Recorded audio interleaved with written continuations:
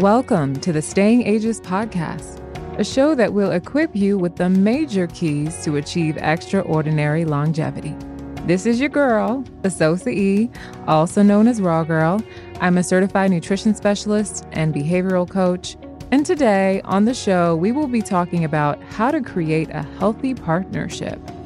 To get this longevity party started, I'm going to give you guys some insights on what research says about how choosing the right life partner can affect your long-term health. And later, we'll be chatting with our expert for today, Erica St. Bernard, a licensed family and marriage therapist. I am so grateful to have each and every one of you tuning into the show. If today's show inspires you, I'm inviting you to go ahead and subscribe and leave us a review on Apple Podcasts. It means the world to me to get feedback, so any reviews are much appreciated. And don't forget, share the love. Send it to a friend, family member, cousin, your mama, whoever needs to hear this information. Thank you so much.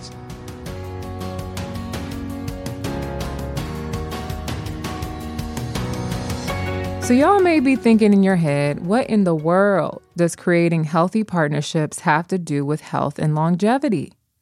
Well, the truth is our marriage or long-term partnership can have significant effects on our health and even the health of the children born into those relationships.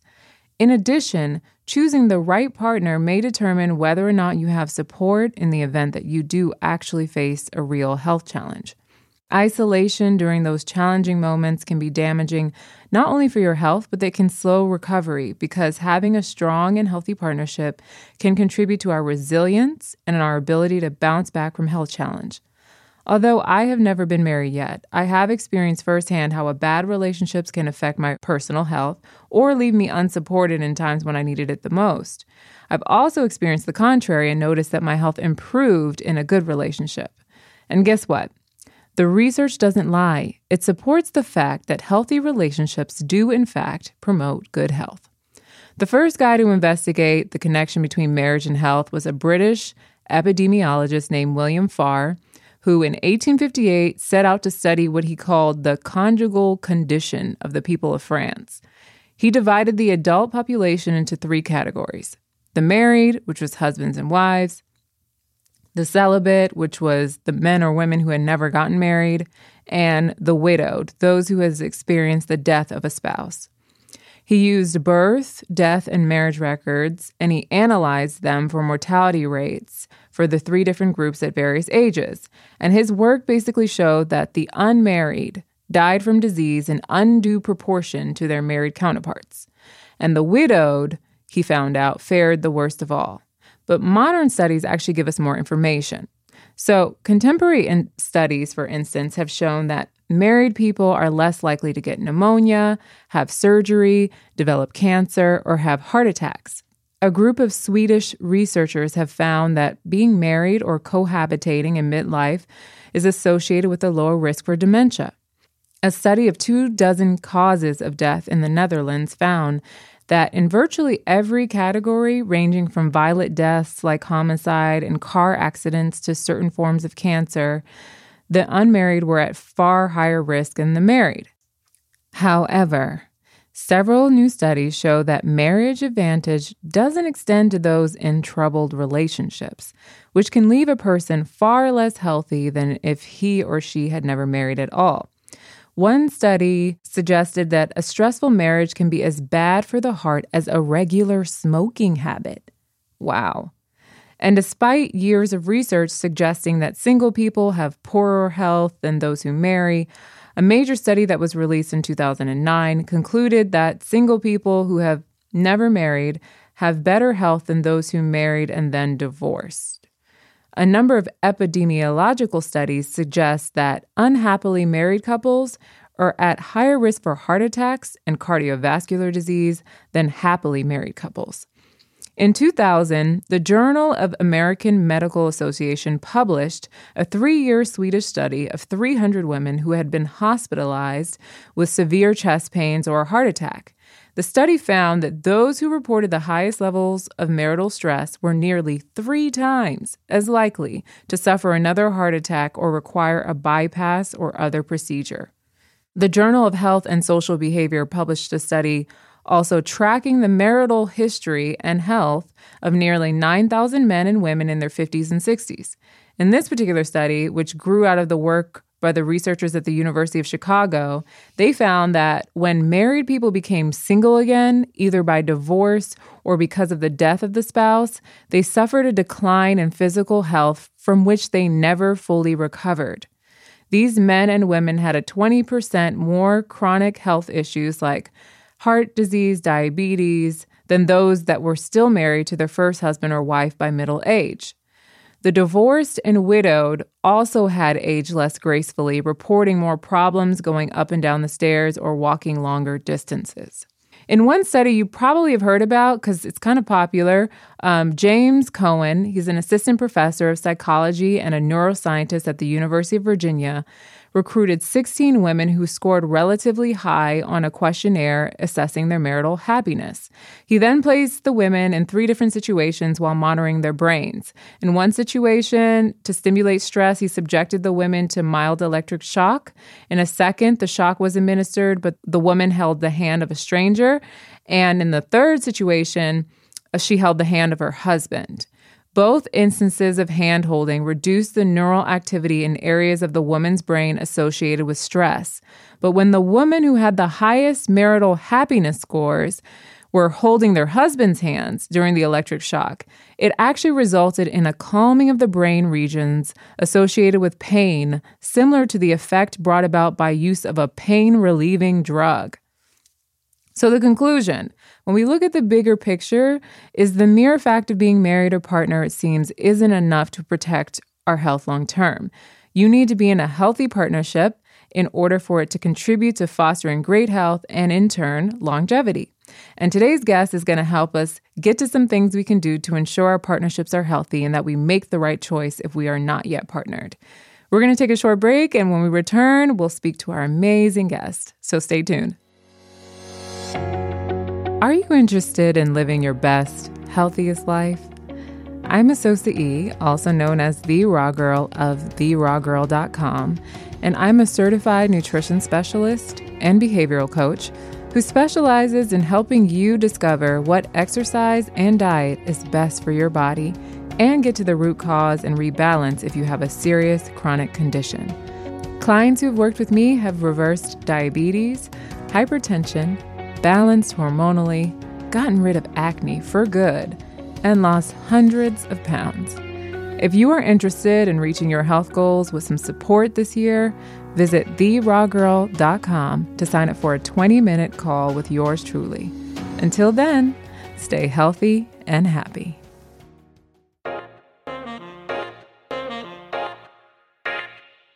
I'm Asosa E., certified nutrition specialist and behavioral coach. I'm Zanette Watts, trichologist and cause educator, and we are the co-founders of Revivify Hair Lab. After seeing my clients struggle with hair loss or thinning because of nutritional deficiencies, hormonal balance, and poor diet, and after treating clients with severe scalp damage, alopecia, dermatitis, dandruff, and other scalp issues, we realized that together, we could help our clients better by combining our nutrition and hair science superpowers into one holistic service that helps you revive and fortify your hair no matter what state it's in. Whether you are losing hair, have moderate to extreme damage to your scalp, have thinning hair, are balding, or simply are struggling with how to grow your hair, our service can help. If you are interested in learning more, check us out on the web at RevivifyHairLab.com or on Instagram at RevivifyHairLab. At Revivify Hair Lab, together, we bring your hair back to life. Today's guest is Erica St. Bernard. She is a licensed clinical marriage and family therapist practicing in Bowie, Maryland, who has been in practice for 7 years. She received her clinical degree for marriage and family therapy from Liberty University, and she provides therapy for adolescents, young adults, couples, and families, assisting them in reaching their personal and relational goals. She utilizes a variety of therapy models and techniques, including structural family therapy, client-centered therapy, experiential therapy, and narrative therapy in order to support individuals, couples, or families as they improve and enhance their overall function in life and relationships. As an ordained minister, she also infuses faith-based and spiritually sensitive insights, particularly when her clients request them. Hey, girl, hey! Hey, girl. I'm so glad that you're here with us today. I'm glad to be here. So, we have so much to cover. I feel like with relationships, there's just so many places we could start, but I figured that we could start with how do we even what are the things we need to look for in finding a good partner? What are the qualities we should be looking for? What are some of the things that we need to be paying attention to in the initial honeymoon phase? Yes. I think first things first is to kind of spend some time with yourself to kind of think about what kind of partner are you? How do you show up in relationships? Because I think that influences the type of partner that will complement you well. And so if you know that you are a person who needs tons of quality time and you like to go on long walks and you like that quiet togetherness, then maybe a partner who might not be well suited for you, even if they are very attractive and they have it all together, right? If that person is not going to be available in the way that you want or need them to be, then maybe that's an indication that even though they may check all the other boxes, this might not be a good fit for you, right? So before we can really think about what a partner is going to bring to us, I always challenge clients to consider what it is that who is it that you're bringing to the relationship, and how you can be really clear about that so that as you are thinking about the value they can add to you, you're already very mindful that I'm already a package, I'm already a gift, I'm already this great, resource, this great asset before this person adds value to my life. I think starting there really sets the stage so that we're not, so to speak, head over heels from the very beginning because he looks good or smells nice. Or right. Because he has this, so many figure job or drives this kind of vehicle. We're not caught up in those very temporal things. Yeah. But we can really think about the character of the person. We can think about their levels of integrity. We can think about the way they show up for their own families in the season that we're able to observe them. So I think it's those things. But when we're clear first with ourselves and with who we are and what we bring to the relationship, I think that really gives us an opportunity to see with clear eyes, if you will, what we're actually looking at when we look for a partner. That's so good. Are there red flags we should look out for early on in relationship? Yes. The challenge with red flags, right? We talked before we started recording about trauma.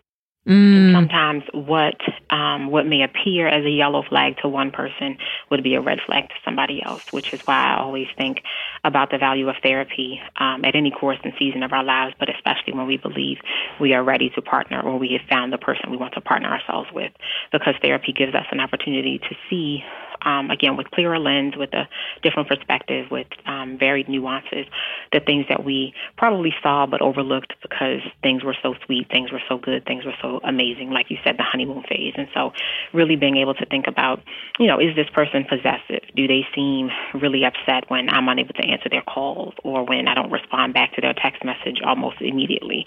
Are they, do they require more of me than I can reasonably give, right? If I'm supposed to be working from 9 to 5 and they're calling me every hour on the hour, are they respecting the boundary that I have, right? Are they respecting my own needs?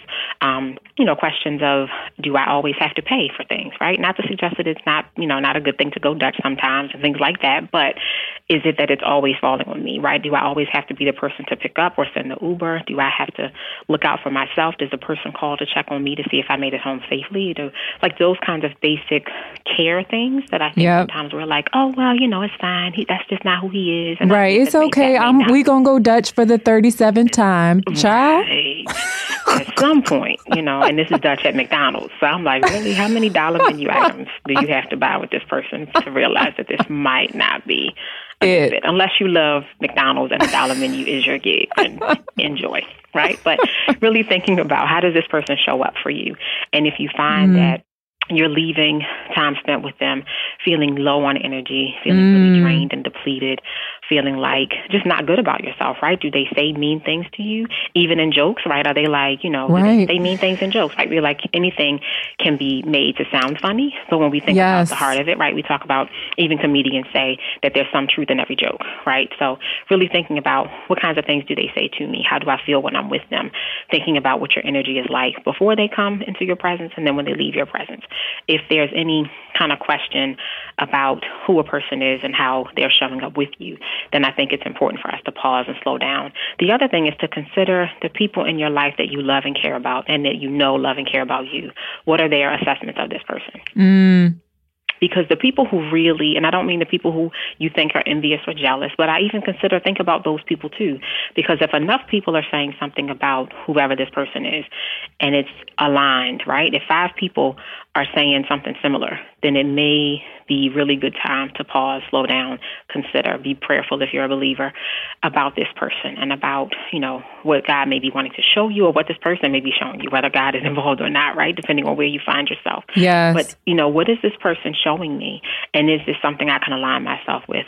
Not just now, but forever, if we're talking about partnership that's going to lead to marriage or some long-term relationship. So good. Are you familiar with the Gottman Institute? I am familiar, yep. Okay, so I kind of love how they break stuff down, and they talk about the 4 horsemen or things that you should look out: the criticism, contempt, stonewalling, defensiveness. Have you seen that in your counseling? Do you feel like that is true? Absolutely. People tend to, again, sometimes it's rooted in trauma. Sometimes it's rooted just in upbringing and how we were raised and what we observed and what we saw or did not see. And so we pick up these strategies, and many times what happens is people aren't aware of it under those names, right? They don't say I'm stonewalling or, I'm being defensive or I'm criticizing. But each of those elements does tend to show up most often in relationships because this is the person that I feel closest to or safest with. And so in that space, most times those defense mechanisms, if you will, show up because the relationship feels threatened. And so instead of saying, I feel like you're slipping away and I want you to draw closer, we'll criticize. When the goal of that criticism is to draw you in, but does it do that? Absolutely not. No, it pushes you way further. The person you're criticizing is not going to pull closer to you. Yeah. If anything, they're going to pull away. And so it's really getting to the core of saying, how do we individually find better ways to communicate what we're thinking and feeling about our partner and about the conflict we're facing so that we can course correct and get back to the space where we can say, hey, when you said that, it made me feel this way. My feelings were hurt when this happened. Can we talk about that? So that we're owning the feeling component that many times gets left out of relationships because we're thinking about the nuts and bolts and the big pieces that seem bigger, like the decisions we have to make and the things we need to do. But when we negate the emotional component, we really do miss an opportunity to feel more connected and to build intimacy in real ways. Yeah, that makes sense. How important are love languages in your counseling? Do you find that couples who are having issues have neglected to understand how their partner works in that regard? Yes. So what I generally do with couples, again, I see couples from pre-engagement to premarital to after they've been married, and I have some couples who've been married upwards of 20 years. And so at any point, regardless of where a couple finds me in that span of time, whether they're dating or, again, pre-engagement or premarital or already married, I talk to them about love languages. It's one of the first questions I ask after we get some of the family history. I ask them, do you know your love language? And if so, okay, great. What is your love language? And then do you know your partner's love language? And sometimes one partner will have read the book or heard something about it, and the other partner may not know anything about it. And so often it becomes a home assignment. And I ask them to go home and find out, do the assessment online. Gary Chapman is the author and originator of the 5 love languages. And so I send them to Google. I say, go Google 5 love languages, find the survey. It's about 21 questions, doesn't take much time. I ask them to figure out what their love language is and then to think about 2 specific ways that they can communicate to their partner how to show up for them in that love language. So you're giving your partner not just a language, but you're telling them what dialect you speak. Right? So quality time, as my example with clients, is that before we had a child, my husband and I spent quality time together a lot of the time because it was just the 2 of us. So almost anything we did could count as quality time. But now that we have a little person who is very much a social butterfly and a cuddler like we want to be, kind of, we're on the sofa and she's like wiggling into the middle, that is no longer quality time. That's like family time. And so we've had to be intentional over the years of having a little person to reconfigure what quality time looks like. So now it looks like, a couples walk instead of a everybody family walk. Or sometimes it will look like movie night after she's in bed, we make snacks and drink wine or something like that. So it really just depends. But again, the dialect is different because family time is great, but for couples, they need their own individual, together time that is separate from family and other people. And so really giving your partner, these are the specific ways that you can love me as it concerns quality time or physical touch or words of affirmation or receiving gifts or acts of service. So good. How important are boundaries in relationships with the opposite sex when you were married? I took a deep breath right there. That's one of the challenges that comes to therapy. Is that one, we've not been really clear about the boundary of our marriage or the boundary around our relationship as a couple, husband and wife. We've not been intentional to be, mindful of those boundaries within the relationship. And so then that makes it harder to sometimes create boundaries or even, maybe reinforce the boundaries with other people outside of the relationship. So, example, so I know some couples have challenges where one partner refuses to wear their ring. And how sometimes that can look like, you are refusing to look partnered or whatever. And so then what kind of attention does that draw? And then there are other schools of thought that say, well, regardless of wearing a ring, some people will try anyway. And so it really depends on how we define boundaries and how couples talk about what boundaries are. So there's a certain series of conversations, not a one-time conversation. I tell couples it is a series of conversations that suggest this is how we're going to govern ourselves when we're together, and this is how we will govern ourselves when we're away from each other. So if we're at work, I wrestle with the idea of a work husband and a work wife, right? Because sometimes within that connotation, there's the assumption or possible assumption that we're sharing things with them that we don't share with other people. And so then where do we draw the line with the sharing that happens there versus the sharing that happens at home with our actual partner? Yeah.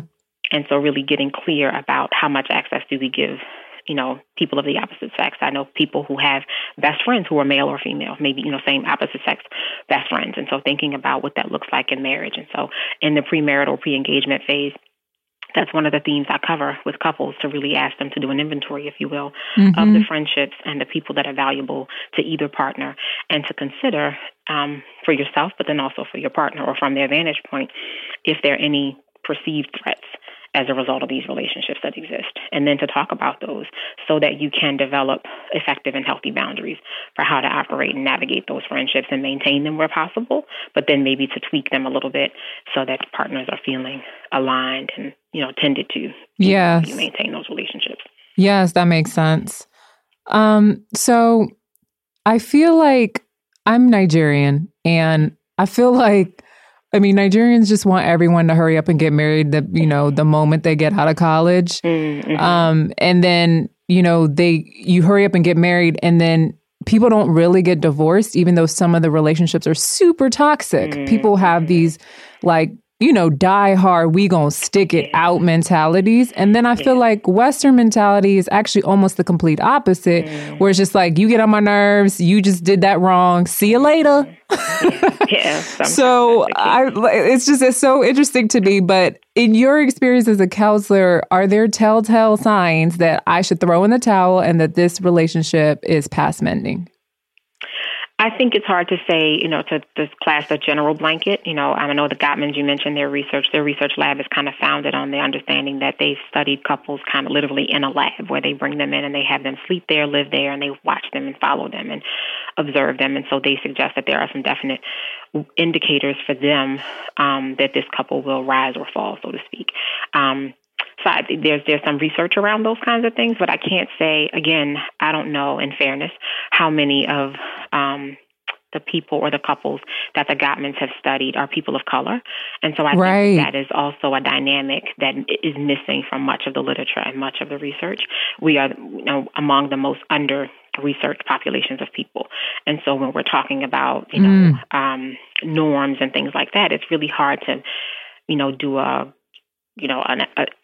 one-to-one correspondence or analysis of what the research says and what shows up in our relationships, because our histories are so very different. And so we're bringing so many different elements of who we are to the table that may or may not allow some of what the research suggests to really show up for us. And sometimes that looks like it's more of an issue for us than the research suggests for our counterparts of other races. And sometimes it looks like it's not as much of an issue for us as it is for them. And so I think it really just depends. So I think, to your point, each person, each couple has to really, do the work of figuring out who they are and how they work together. And so if you're finding that you are having the same conversation about the same thing, maybe there's a sign that there's a signal yeah, this is going to be a problem. Or if you are unable to have conversations about certain things and you've tried a couple different ways, a couple different times, a couple different, you've gone, you've climbed on top of the roof, you've talked through the window, you've talked through the basement, you've tried different ways, you've read a book about it, you've read a blog post, you watched a vlog, you tried a whole bunch of different options and you're just not able to make headway or gain any traction, then I think that's another opportunity to kind of consider if this is a repairable thing, if this is a thing that can or even if the person is willing to try something different. Because that's the other piece. Absolutely. That's the other piece of it. One person can't save a relationship. Yep. One person can't maintain a relationship. You have to be willing and interested in investing in the work of healthy relationship. And so if you find that I give couples the analogy of pushing a car up a hill. That's not a job anybody is interested in, but it's one that can be done if the two people are willing to partner together, right? One person is going to push, the other person is going to steer, the other person is going to, maybe they'll take turns, maybe they'll swap out, maybe they will hopefully, seek wise counsel, right? They'll talk to somebody, they'll get a counselor, they'll get a therapist or some support person who has a vantage point, some skills, some training, some understanding. I talk to couples about the value of accountability couples. So hopefully there'd be people who might be 5 or 10 years ahead of you in marriage that be able to pour into you and be a sounding space for you to process, oh my gosh, I'm sick of him. Oh my gosh, she gets on my nerves, and have to come back to the middle and not always, try to flee. I do think there are some things, certainly, when we talk about sexual abuse in marriage, because that does happen, that would be kind of a hard stop for some people. Another one would certainly be physical aggression or violence, known as intimate.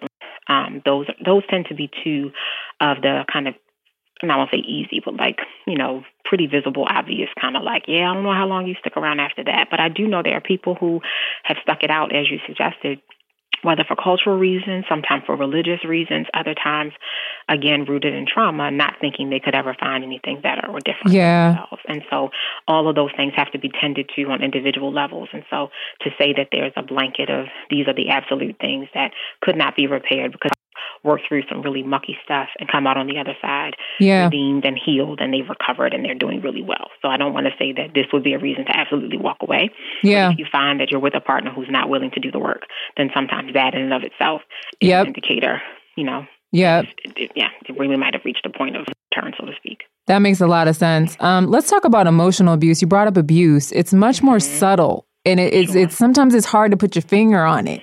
But what are some things that people can look out for and be like, wait a minute, I don't think that don't feel right. That feels like it might be emotional abuse. Yeah, you're speaking to something. I think it's about intuition, right? It's thinking about our gut. What does our gut say? How do we feel? Again, go back to the energy. How do we feel when we're with this person? Does it feel like they care about us? Does it feel like we really matter to them? Their words may say so. They may buy us gifts. They may take us to nice places. But how do we feel when we're with them? Right. How do we feel when they call? How do we feel when they text us, right? Because for some people, there is literally a visceral response. Anytime my sister calls or texts me, I get excited because that's my sister and we're really close and we talk about some of everything all the time. And it's usually a really great time, even when it's been difficult to talk about stuff because it's a hard space to talk. But that relationship, there's something really that energizes me in that space. Similarly with my husband, generally speaking, when he calls, when he texts, I'm excited to see the message. I'm excited to see this notification. But sometimes if we are mindful and if we slow ourselves down a bit to think about, wait, each time this person texts me, I kind of feel like my breathing changes. I feel like my heart is racing and it's more like a fear than it is an excitement. Or do I feel judged all the time? Do I feel like I'm having to walk on eggshells? Do I feel like I can't really think or can't really speak what I think? Or do I feel that I have to censor what I'm thinking or feeling to make them comfortable?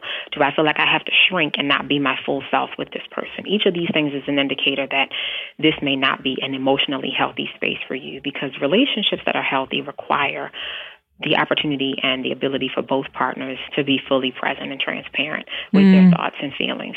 And so if you are unable or feel that you're unable to share with your partner your deepest thoughts, your highest hopes and deepest longings, then that suggests that maybe there's some opportunities for some work to be done.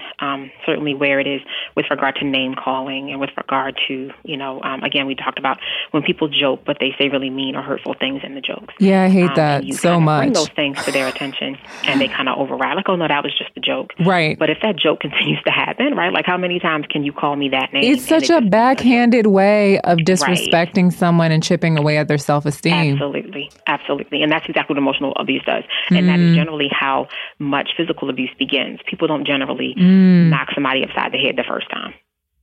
Right? Wow. But there's usually these subtle little small jabs and digs that begin to chip away at your self-esteem, that begin to chip away at your self-worth. They say things like, you'll never find anybody like me, nobody could ever love you, you're not worthy, those kinds of things that initially we don't believe it. But then over time, because this person does these other nice things for us, right? They take us nice places, they buy us nice things, they, buy us tickets to do this or go there when the world is open again, right? But, all these other things. But then when they say what they say, so I tell clients to listen to what people say and to pay attention to what they don't say, right? So it's not just enough to say, I love you. It's, what do your actions look like in addition to that? Or if your actions suggest that you love me, but your words say something different, does that make sense? Does that add up? And so really kind of taking stock of not just, how do I feel? Because I think that's the other piece we haven't touched on yet, but this sexual dynamics, right? This yes. There's this, when we are sexually engaged with somebody, if sex is really amazing and it's this really gratifying, enjoyable experience, sometimes that numbs us to seeing the things we see with our eyes or the things we hear with our ears. And so we really do have to get some clarity about, yes, this sexual experience is amazing, but what is it costing me at the same time? Yes. Right? Because it's like, yeah, that's good, but if I feel like crap afterwards because of how you treat me or how you speak to me, or maybe you don't even take me out, maybe you don't allow me to meet people because you're afraid of me, or not afraid of me, but because maybe I'm not the same caliber of woman you dated before, or because I'm more educated than women you dated before, or because of whatever reasons a person can come up with, right, to not allow you to be seen with them in public. Yeah. What does that mean? And how much more do you accept of that, if that makes sense? No, it does. So Christian dating and regular dating are completely different. Yes. What are the things that you've seen? Have you counseled Christian couples who are in the dating phase or in the married phase? And what are the differences that you observe? Sure. I think I have clients that are individuals and couples who are Christian and who are, as you suggested, trying to navigate the world of dating and realizing that there are grave differences between the two, wanting to honor God and wanting to honor faith, and also wanting to be coupled, right? And so when the majority of the world, as we know, is doing things by their own standards that change from day to day, from week to week, and when we are trying to hold to whether it's scripture that's influencing you or cultural beliefs and background or whatever other kind of spiritual aspects or components of how you develop your faith and shape your worldview, it's tricky to kind of navigate and find what is my way. And I think that's the space where Christians have the greatest opportunity to be prayerful and to ask God to give them wisdom, to give them insight. There are a number of great books that speak to partnership, that speak to, seeking soulmates, who, people who are aligned. I think one of the greatest gifts we can give ourselves, right? Scripture speaks about not being unequally yoked. And I know that is an argument many times, within the church or by people in the church, with regard to salvation and whether or not partners are equally yoked, meaning that they have the same or, saving faith in Jesus Christ. And when we say same, that doesn't mean that we started on the same day and we know the same number of scriptures or we pray the same way, right? But that we both have a very foundational understanding, not just that the Bible exists, not just that Jesus walked the earth and died and was crucified and buried, but that we are allowing our faith in God to shape how we think and how we show up in the world. And so when a partnership kind of has that understanding and that framework at the foundation, they can tend to do so much more. I find that my couples who get stuck in spaces of dating is because one of them is, seeking to follow Christ, and the other is like, I'm just out here. Yeah. So they're like, wait, how do we do this? Because I really like you, or I love you, or maybe we've been sexually engaged, and so a part of me is feeling like we got to make this work. Or maybe because all of my friends are getting married, and so you've got to be the one. Right. When deep down, I know you're really not the one, but for now, you'll do, right? And so then we are in this space where we are occupying time and space with people who we're not suited for and who are not suited for us. And so therein lies some of the frustration, I think, that comes with dating, especially as we're Christian. And so I wish there was a way to say this is a specific thing for Christian women and men to do. Yeah. Such that their dating lives would be great. There is no such thing, right? Because dating has so many nuances. Yeah. But I do think, kind of back to the first question, how do we choose a partner? Really thinking about who am I and how do I show up in a relationship, and being prayerful, not just about the list, because most of us have written out a list of attributes of how tall he'll be, how much money he'll make, all those kinds of things. So beyond that list, being prayerful and saying, God, show me. I talk to couples about purpose. What would be the purpose of our relationship? Yes. Because it's not just cute hashtags and pictures and photo shoots of this experience and this life goal and this milestone in our marriage or relationship, but what do we believe God is joining us together to create, to produce, yes, to become, not just another cute couple on IG. I think that's a really key distinction, and I don't think that applies necessarily to every single person who gets married. I think everyone, does it their own way, but I do think that the kingdom purpose is something that is very specific, Sure. to Christian dating, where people really, hopefully, are prayerfully considering that. Yes. That makes sense. It's essential. I think it's where the rubber meets the road in terms of, you talked about, like, how do we know where to draw the line in the sand and say, okay, enough is enough. Sometimes faith is what helps us to hold on, and not just hold on to a mess, but hold on so we can gain the stamina to do the work we need to do to recover or to restore the relationship, or to see, our partner recover and heal from their trauma that allowed them not to show up for us before, but as a result of therapy and faith in God and doing some of those spiritual disciplines that help us to feel stronger. We can see on the other side, like, wow, we stuck it out together.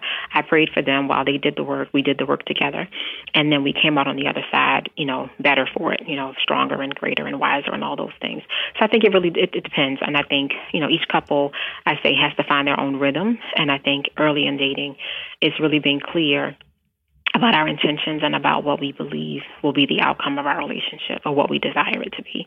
So when couples come to me at that pre-engagement and premarital space, I say to them, even if you can't answer the question now, the question is on the table. What do you believe the purpose is for your relationship? Yeah. So that from the beginning with me, they can begin thinking about that, because that is what will anchor them when, as people say, the love fades, or you are so far on my nerves that I can't take it anymore. Or, you on the nerve after the last nerve, okay? Exactly. Right. So when you touch that nerve, I'm able to tap into my faith. And even before that, because I'm mindful that you're getting on my nerves. And so I'm tapping into faith earlier than waiting until you're on the nerve after the last one. Where can people find you online and book an appointment with you? Sure. So I am online. Website is www.yourlifeswell. So that's YOURLIF as in Frank, ES as in Sam, well, WELL.com. And then I'm also on IG under the same handle at yourlifeswell. Awesome. Thank you so much, Erica. This has been amazing. You're most welcome. Thank you for having me.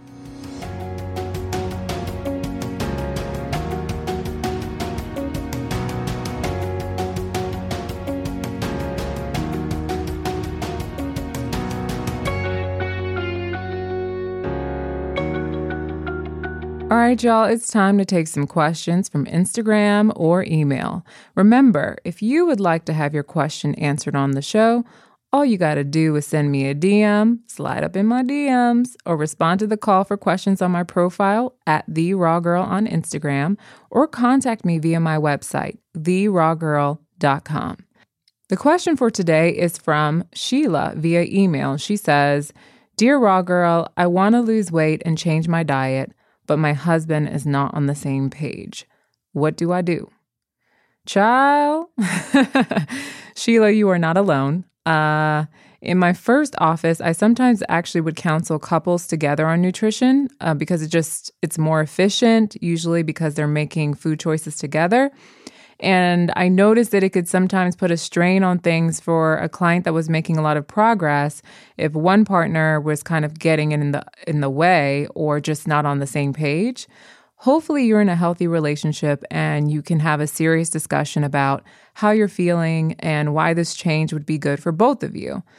If that yields no results, you may end up in the situation that some of my clients ended up in, where they had to basically find ways to prepare their own meals while the rest of the family eats other food. This isn't ideal, and it's also not the best for willpower because you might still have some unwanted processed foods or junk foods around the house. The other thing you can do is work on showing your husband, not telling him, that the meals will still be enjoyable. So if you are the one who does most of the cooking, I know sometimes it's the other way around, but if you are, then experiment with flavorful, healthy recipes and don't even mention what the ingredients are. I find that sometimes it's best to show, not tell, and make sure that whatever it is tastes amazing. If he begins to gain health benefits without sacrificing flavor, he may end up on your same page slowly but surely.